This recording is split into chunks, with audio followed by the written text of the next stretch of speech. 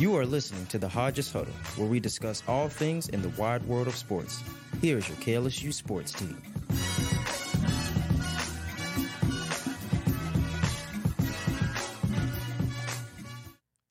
Welcome into the Hodges Huddle. I'm your host, Andre Champagne, and today I'm joined by Raven Freeman and Nathan Messina. How are we doing today? Doing good. I'm good. How are you? I'm doing great, but we are now in the midst of sports as football, hockey, and baseball are all currently being played with the NBA around the corner. But we're going to start off talking about the LSU football team. At the midpoint of the season, LSU improved to 5-2 after defeating Auburn by a score of 48-18. This was the sixth consecutive game that LSU tallied over 500 yards of offense, and that is the first time in LSU history that that's actually happened. So starting off with that elite offense, talk about how important it was for guys to step up with BTJ and Malik having slower nights. Yeah, I mean, the most notable guy that stepped up to me was Kyron Lacey. He had 6 receptions, 111 yards, and a touchdown. And the biggest thing for me is it's just really good to know that you have guys that you can rely on when you maybe can't rely on your star players like Malik and Brian Thomas Jr., and it just shows that you have depth in this offense that you can rely on. Right. I completely agree with Nathan. It's crucial, and we saw that on Saturday night, talking about Kyron Lacey specifically. We got a taste of how this offense is still able to win games, even when one of our best wide receivers isn't playing well. I hope to see all of our receivers and wide receivers play to the best of their ability for the remainder of the season, not just Brian Thomas and Malik Neighbors. Yeah, and it's really important that these guys kind of show up and step up when those guys like BTJ and Malik Neighbors aren't doing as good, just because it allows for guys like Mason Taylor, Kyron Lacey to perform how they kind of did this past weekend. And we know what those guys are capable of. We just haven't had to see them step up like in a game like this where BTJ and Malik weren't doing as good. So I think we're going to continue to kind of see that as the season goes. But how impressive have the running backs look, and why should they all be used, even if Logan Diggs has been that lead back? Yeah, I mean, the three of them, John Emery, Josh Williams, and Logan Diggs, they all combined for 2 touchdowns and 207 yards this week. Yep. Which, again, just goes back to my point, like with the receivers, that you have depth on this offense, which is so crucial in having a successful team and a successful offense. It's just, like I said with the receivers, you're able to rely on guys that aren't just your star players. Yep. Right, I agree. And as far as why should they all be used, I mean, one, because stamina. I feel like our running backs never play tired because they each get playing time, so they each get rest. And 2, because they're all so talented, obviously. I mean, each one of them having different playing styles, but being able to be quick and forceful, whether the ball stays on the ground or is thrown, is a key factor. Yeah, and with Logan Diggs really impressing on the ground, you have to still try and implement those other guys into the offense, whether that's in third down packages, getting a block off, or if that's in the passing game. And you see what LSU kind of did this week, and John Emery and Josh Williams were both involved in the passing game very, very largely. And then Josh Williams even had that touchdown. Caleb Jackson was involved in a few carries as well as special teams. But it's just important because all of these guys have a role on this team, and they played really, really well. So I think that's why everyone kind of gets along in that running back room and why they do so well. But talk about how much Jaden Daniels has developed as a quarterback over the last year and what has kind of let him take complete control of this offense. Yeah, I mean, the biggest point, that everybody makes is the evolution of the deep ball. I've talked about that a lot this year. But not even just that. I mean, he's throwing more accurate passes. He's got better pocket presence, better awareness. He knows when guys are coming at him. He knows better when to roll out the pocket. He doesn't just immediately resort to running. Like he did last year a lot. Right. And just everywhere that you can improve as a quarterback, it feels like he improved. Even the number one quarterback in the country right now, Michael Penix, the Heisman favorite, Jane Daniels has him beaten almost every statistical category except passing yards. Yeah. Right. I don't think anyone could ask Daniels to be playing any better than he is right now. Yeah. And I think it's been super cool to watch Jaden just evolve into that completely different quarterback than what he was not only last year, but what he was at Arizona State. He would not throw that deep ball last year, and he just did not like staying in the pocket at all at this time of year last season. Now you fast forward, the guy is just making plays everywhere with his legs, throwing it deep, just improvising. He's emerged, like Nate said, into a top quarterback in college football. And that just shows how much he's improved this summer and how much smarter that he's got in just playing his game. So Now the defense looked better this week, but you played Auburn. It's a great way to build up confidence leading into these next few weeks playing Army, and then you have the bye week to get some stuff figured out. So who are some guys that kind of stood out to you on the defensive side and why? I have two. My first one is going to be Harold Perkins. He looks so much better than he did last night, just since he has from that Florida State game. He caught a lot of flack after that game, and then last night he had 5 total tackles, 4 of them solo, 2 tackles for loss, a sack, and a pass breakup, which is just awesome to see after everybody said, like, oh, he can't play coverage, yada, yada, yada, like, just keep him as an edge rusher. He is playing both of those roles really well. Yeah. And then my second guy, Zy Alexander, had 9 total tackles, 6 of them solo, and 2 pass breakups, which with a struggling DB room is nice. Very, very nice to have. Yep.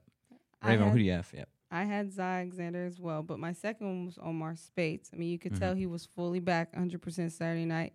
He had 8 tackles, 2 solo. 2 of them were solo tackles, the second most in the game. And he's dealt with an injury all season, and I love how despite that, he still played to the best of his ability. So it's nice to see him back. Yeah, I agree with you. And then I thought, like both of y'all said, I thought Zy played really solid, especially in man coverage when he was tested. 2 pass breakups, and he just really played Jay Fair well. That's Auburn's leading receiver. I also thought freshman Pear Shan did a really good job of getting consistent pressure to the quarterback and then getting into the backfield. He had 1.5 tackles for loss, and then he had a pass breakup as well. So I thought he did really well. And then also Greg Penn, he just played sound. I can't complain about this guy ever. He just always goes out there and does his job. But where we kind of, like Nate said, overreacting with Matt House when he played with his placement of Harold Perkins. Yeah, absolutely. Like I said, he's drastically improved in that coverage role. And you could easily, I think, make the argument that he plays better coverage than any of the defensive backs in this room. Definitely a good number of them. I mean, we've seen him get an interception, several pass breakups over the last couple games. Even had one in the end zone. Like, he's out here stopping touchdowns in pass coverage. Yep. And my thing is, people forget that he's going to be here for a whole nother year, too. Yeah. Like, he's going to get even better than he is right now. Yeah, I mean, we overreacted, but look where it's gotten us now. Look where he's placed on the field and how he's played from at Florida State to now versus Auburn and even Mizzou. I mean, it's like night and day. He's comfortable, which allows that beast in him to come out, forcing major pressure on whoever he's aiming to tackle. Yeah, and I think, like we said, we overreacted a little bit, but it was justified because if you use Perkins in that role, like what he's been doing these past 2 weeks, it's a whole different, situation. I think it also took Perkins a little while to get kind of used to that role that he's been seeing, but the guy's just been playing slot corner, linebacker, defensive end, you name it. This guy's been blowing up plays. He's doing what he does. And NFL scouts are going to have to fight over this man come another year. So as far as corner depth, I know it's shallow, but what do the defensive backs have to keep doing to hold up week in and week out? I mean, they have to match strides with the wide receivers they're covering better and also focus less on intercepting the ball. They're so focused on catching an interception. Okay, now you're not playing coverage. So now even worse things could happen. I mean, these guys have missed multiple tackles all season. I feel like that's the issue why. Yep, Nate, what do you think? Yeah, I mean, for me, it's just stick to your assignments and be physical, which is a thing that they did on Saturday night. One of the biggest things I noticed them doing a lot better was turning their heads and making plays on the ball instead of just going for the guy you're defending. That's a big thing for me. Guys turning their heads. They're getting their hands on the ball. That's why you saw a lot more pass breakups this game. They are improving, but, there's things to work on. Yeah, and like you said, the mechanics are looking more sound, and I think that comes with not falling for the eye candy. And the eye candy is the quarterback. The quarterback scrambling, and that's always been LSU's problem for not only this year but last year too. When a quarterback would scramble, they would go off of their guy and they would try and go tackle the quarterback. Right. Well, that led to obviously big plays. And you let your defensive line and linebackers do that this weekend, and look where it got you. I mean, I think you just have to stay consistent in doing that. But what do you want to see this defense get fixed in the coming weeks? I mean, you obviously still have coverage issues. You let up, you let Auburn have their first 100-yard passing game of the season, which is pretty not okay, in my opinion, from an LSU defense. But you also gave up 18 points to this Auburn team, which Georgia gave up 20. But other than that, everybody's held them, like, I think below 15. Mm-hmm. So you would like to see a lot less points allowed from this defense. But at this point, it's just you're going to get what you're going to get. And they did, excuse me, they did enough, which is that's about what you're going to get from these guys. Yeah, I mean, it wasn't like what you saw from Ole Miss, but what do you think? I mean, I just feel like consistency, like Nathan said, they still gave up 18 points. This still wasn't the best. I mean, it was probably one of the best games of the season for our defense, but I feel like we're going more into a more difficult part of our season, and we can't afford to have any more bad games on the defensive side of the ball. If an okay Ole Miss offense can score 700-plus yards on our defense, I can only imagine how much uglier these games are going to get. Yeah, the best game for our defense meant the best game for Auburn's offense. Right. Which is saying something. Yeah, it definitely says something. Yeah, and I just want to see these LSU linebackers, defensive line, play smarter. And in terms of that, just fill the gaps better when defending the run. It's got to get better soon, especially with a team that primarily runs it next week. You have Army, and you're going to win this game, and then you have the bye week. Take both of those weeks to not only, one, get healthy, but two, figure some schematic issues going on with the LSU defense. And now that Pete Jenkins is here, he can kind of get into depth with those issues. So we're going to move on to the NFL. We're going to talk about kind of some of the hot topics. This weekend, both the Eagles and 49ers fell this week. So who is still that clear number one team in the NFC? And both losses kind of felt just as brutal for both teams. But is it something to kind of freak out about for any of these teams? I think the Niners are still easily the best team, and not just the NFC, but the NFL. This game didn't change that for me. You're not going to go 17-0. Yeah, but both teams are going to be fine, especially the 49ers. They had a lot of key players get hurt in this game. Obviously, the kicker missed that kick, which is usually pretty unacceptable. But it happens. And I think if they didn't have those injuries, like Christian McCaffrey, Debo, you probably win that game in a landslide.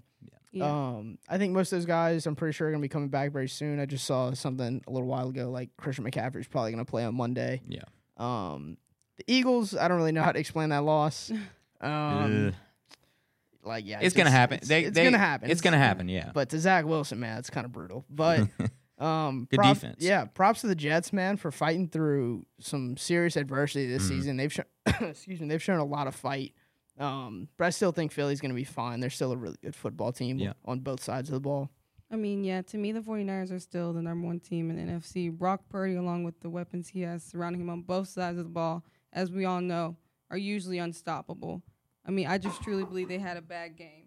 But as far as a loss feeling brutal, I feel like this loss to the Eagles, it meant a lot only because my dad is an Eagles fan, so I watch the Eagles every Sunday, and I just feel like they always keep it close. They're always winning by a field goal, a touchdown, and they let the Jets be the better team. I mean, I don't want to say this is the downfall for the Eagles because it's not, but I can definitely see them losing more games based off of this loss. Yeah, I think it just pointed out they got their flaws pointed out finally. Right. As far as the Eagles. I don't think we have to freak out for both of these teams, but it just shows that, like we said, both of them have flaws in their systems. And they just, I think, on the 49ers side, they just did not show up to play this weekend. Right. Both defenses played great, but for San Francisco, once Debo Samuel, Christian McCaffrey went out, they had no clue what they were doing. I think these teams will shape up, but I'm going to say the 49ers are obviously still the best team in the NFC. But the Lions defeated Tampa Bay by a score of 20-6. Jared Goff is really proving himself to his doubters this season, and the Lions are now 5-1. So what has helped Detroit really take this jump in their organization? Dan Campbell has. Yeah. Ever since he came in that building, the Lions have been on the come up. Yep. Especially after they brought in Jared Goff, too. That was a trade that really worked out for both sides, which is not something you see very often. I mean, just you've seen Dan Campbell, even with not very good rosters, he's won games and put fire and fight into these guys. And play close. I know a lot of those games were just like last year when they didn't win a lot, they kept every single game close. Exactly. It was truly like a product. Those losses were a product of just the talent disparity. Like, if they had a couple of better guys, they won a lot more games last year. Yeah, I mean, Dan Campbell has really changed this organization around. Right. I mean, I feel like Jared Goff's devotions to this Lions team. I mean, his first season as a Lion in 2021 wasn't his best. And he told his teammates and coaches, staff, he was the one to blame. And sorry. Okay, I feel like Jared Goff's devotions to this Lions team, his first season as a Lion in 2021, he told his team and coaching staff he was the one to blame. He was going to play better. I mean, we hear that from a lot of QBs every season, but actions speak louder than words. Since then, like we said last season, the Lions improved a lot, and this season they have a winning season. I feel like he's built trust and a healthy bond with his team and franchise, and I feel like that shows out on the field. Yeah, I agree with you. But for me, like other than Dan and Jared, I think the front office in general for the start has really boosted this team to where they are now. I mean, you look at the Lions' ability to draft their needs. That was better than any other team, in my opinion, this year in the draft. But then they just have to stay healthy. I think the attitude is really good in the locker room, which is really hard to do in the NFL, is keep everybody happy. But what, like you said, kind of just now, but what are your opinions on Dan Campbell as a coach, and do you believe he can kind of keep this up? Look, man, as a Saints fan, he is the one that got away. To me, it feels like we had him in the building on our staff, man, and he went off to Detroit, and then Sean Payton retired out of nowhere, and now we're stuck with Dennis Allen and watching those guys and Pete Carmichael. Absolutely, just clown show. This my beloved Saints organization. The entire state of Louisiana at that. Yeah. How'd y'all lose to the Texans? Here we go. Oh. Well, what are your opinions on Dan Campbell? I mean, I like him as a coach, of course. I feel like he's really brought this Lions team up. And then as far as can he keep this up throughout the season, of course. I mean, I feel like they play the Ravens next week. That's one of their harder competitors. And they play the Cowboys, wishy-washy Cowboys, towards the end of the season. I mean, I just feel like it's too easy. He can't mess this up if he keeps doing coaching how he's coaching. Yeah, I think he's going to keep it up. But I've told Nathan this before. I believe that Dan Campbell is a top 10 NFL coach. This guy should be the prime example for coaches to see the balance kind of between a player's coach and a disciplinary coach kind of in the same way. He knows when to discipline his guys, and he's won them over completely. These guys have bought into it, and they're winning. They're winning. And so what has surprised you most, though, about Detroit this season? For me, it's the defense. Yes. I'm going to be honest. I had a really good feeling his offense was going to be good coming into this season, just from what we saw last year with the guys like Amon-Ra, and then the way they drafted with Jahmyr Gibbs, who they haven't used a whole lot. But regardless, the defense has been a lot better than I thought it was going to be, especially guys like Aiden Hutchinson. He's really stepped up and has been outstanding for this team. Alex Anzalone, man. Him too, which never thought I'd see the day. Yeah, me neither. I mean, I was going to say the defense too. I mean, their only loss to the Seahawks, they lost by a touchdown, but the defense admitted that they played sloppy, and that was the game where they acquired the most penalties. I mean, since then, I feel like we've seen little to no mistakes on the defense side of the ball. Yeah, for y'all, I mean, y'all said the defense, but for me, I would say the biggest surprise for me is how consistent that Jared Goff has been. I mean, his past, it shows. He's not the greatest quarterback, but you saw it, how good he was for a couple years with the Rams. Yeah, and then the drop off, yeah. And the comeback has been crazy. Yeah, exactly. And that's kind of, I guess, what's surprised me so much is I get they have talent, but it's not overpowering, right? Mm-hmm. It just feels right for those guys to go in and kind of show up every week. You know, you have Josh Reynolds, and then you have Sam Laporta. You have all these guys, obviously, you know, I mean, you have Amon St. Brown, but it just all feels like a puzzle piece, I guess, is what I'm getting to. But another topic in the NFL has been surfacing where a video of Aaron Rodgers throwing was all over social media. There's been a lot of rumors about him coming back, but I want to get y'all take on it real quick. Do you think it's even possible for him to come back this season? Yeah. Go ahead, Raven. Well, I'm going to go with no. Let's face it. Aaron Rodgers is old, and he's not in his prime anymore. I mean, and think about how severe the injury was. To me, it's a little bit too quick. I mean, no, way too quick. I mean, I don't have him coming back to like week 13. If he even decides I mean, that's still coming back though. I know, but this early, it just seems like they're sabotaging themselves. He's going to get hurt again. But he's got that metal plate in his heel now. That's something they've never done apparently with an Achilles injury. His age. Yeah, I could see it. I could see it.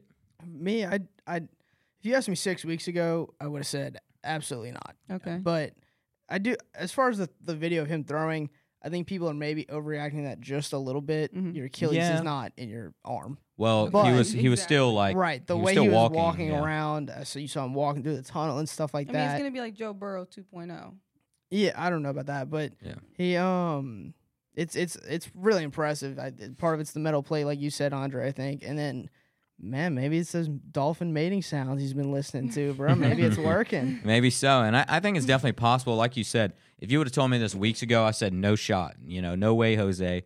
But I think it's definitely possible with the way that I saw him walking, just walking in the video. He wasn't even like, dude, an Achilles injury, that's one of the most painful things to experience. Yeah. And like, you don't even see much of a limp. He had a boot on. He didn't. He didn't. He was walking just with a shoe on. Yeah.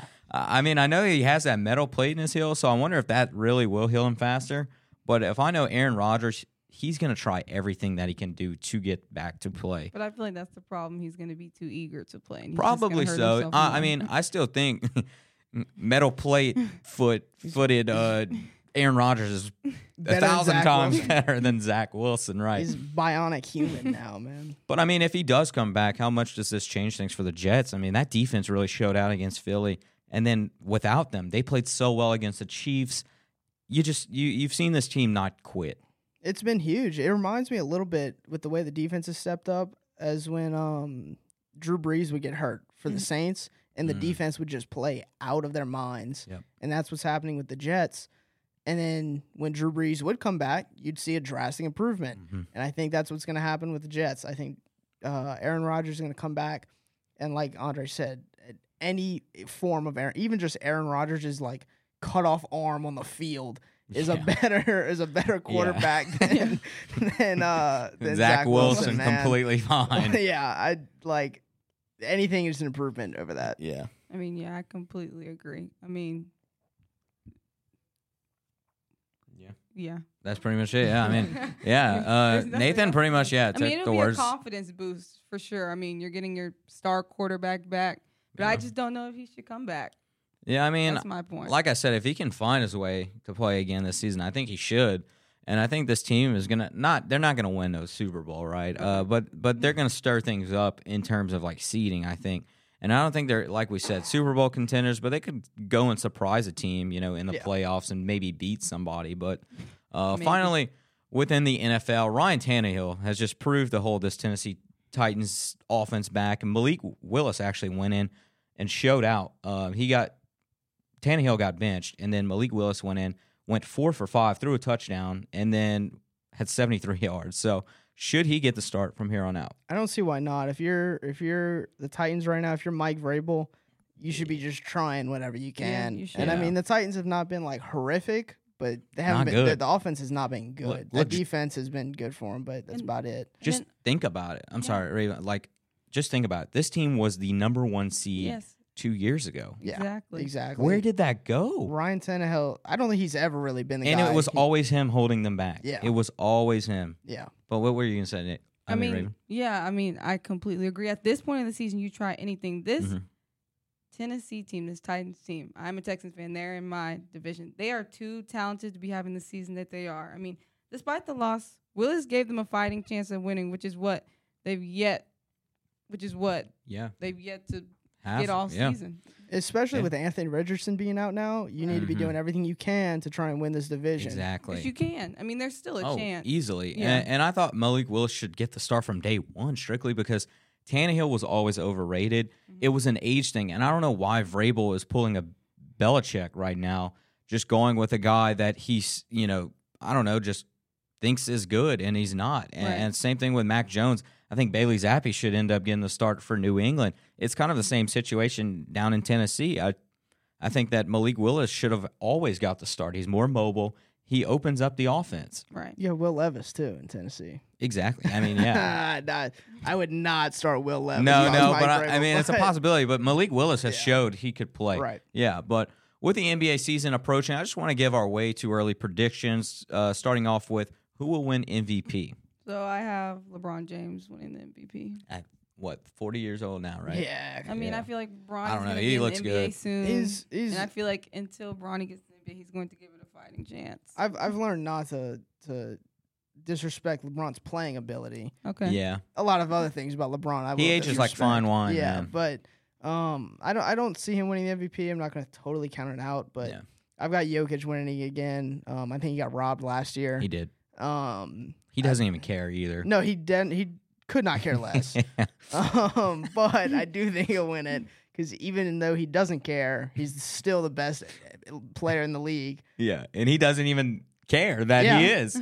Literally, I love that about Jokic. He has that don't care He attitude. just wants to go home and ride his horses. I mean, man. won the and finals I don't was blame him. Like that's eh. real. Yeah, that's like the dude. Devin White type stuff. Yeah. Like, Devin White just at the end of the day he wants to play with Daisy Yeah. May. It's literally it's just like it's like he's working at McDonald's. Like it's the same thing to him. yeah, it's Just- like a real job. He's It's an- going nine. He's this- counting down the hours to go home. he clocks in 9 to 5 and clocks out. Yeah. Call me crazy. I'm gonna go with Shea Gilgeous-Alexander. I know that's crazy. He's a really good player, but it's gonna take the Thunder being good. Yeah, that's really what it comes down to. That's kind of I wanted to say Jokic. That's a boring pick in my opinion. Yeah, that is a way too early. I think it's the right. I think pick, it's the though. right pick. Yes, I do. So I'm going with fun pick because I knew someone was gonna Yeah. pick Jokic. But who wins Rookie of the Year? I think Victor Wembanyama. Yeah.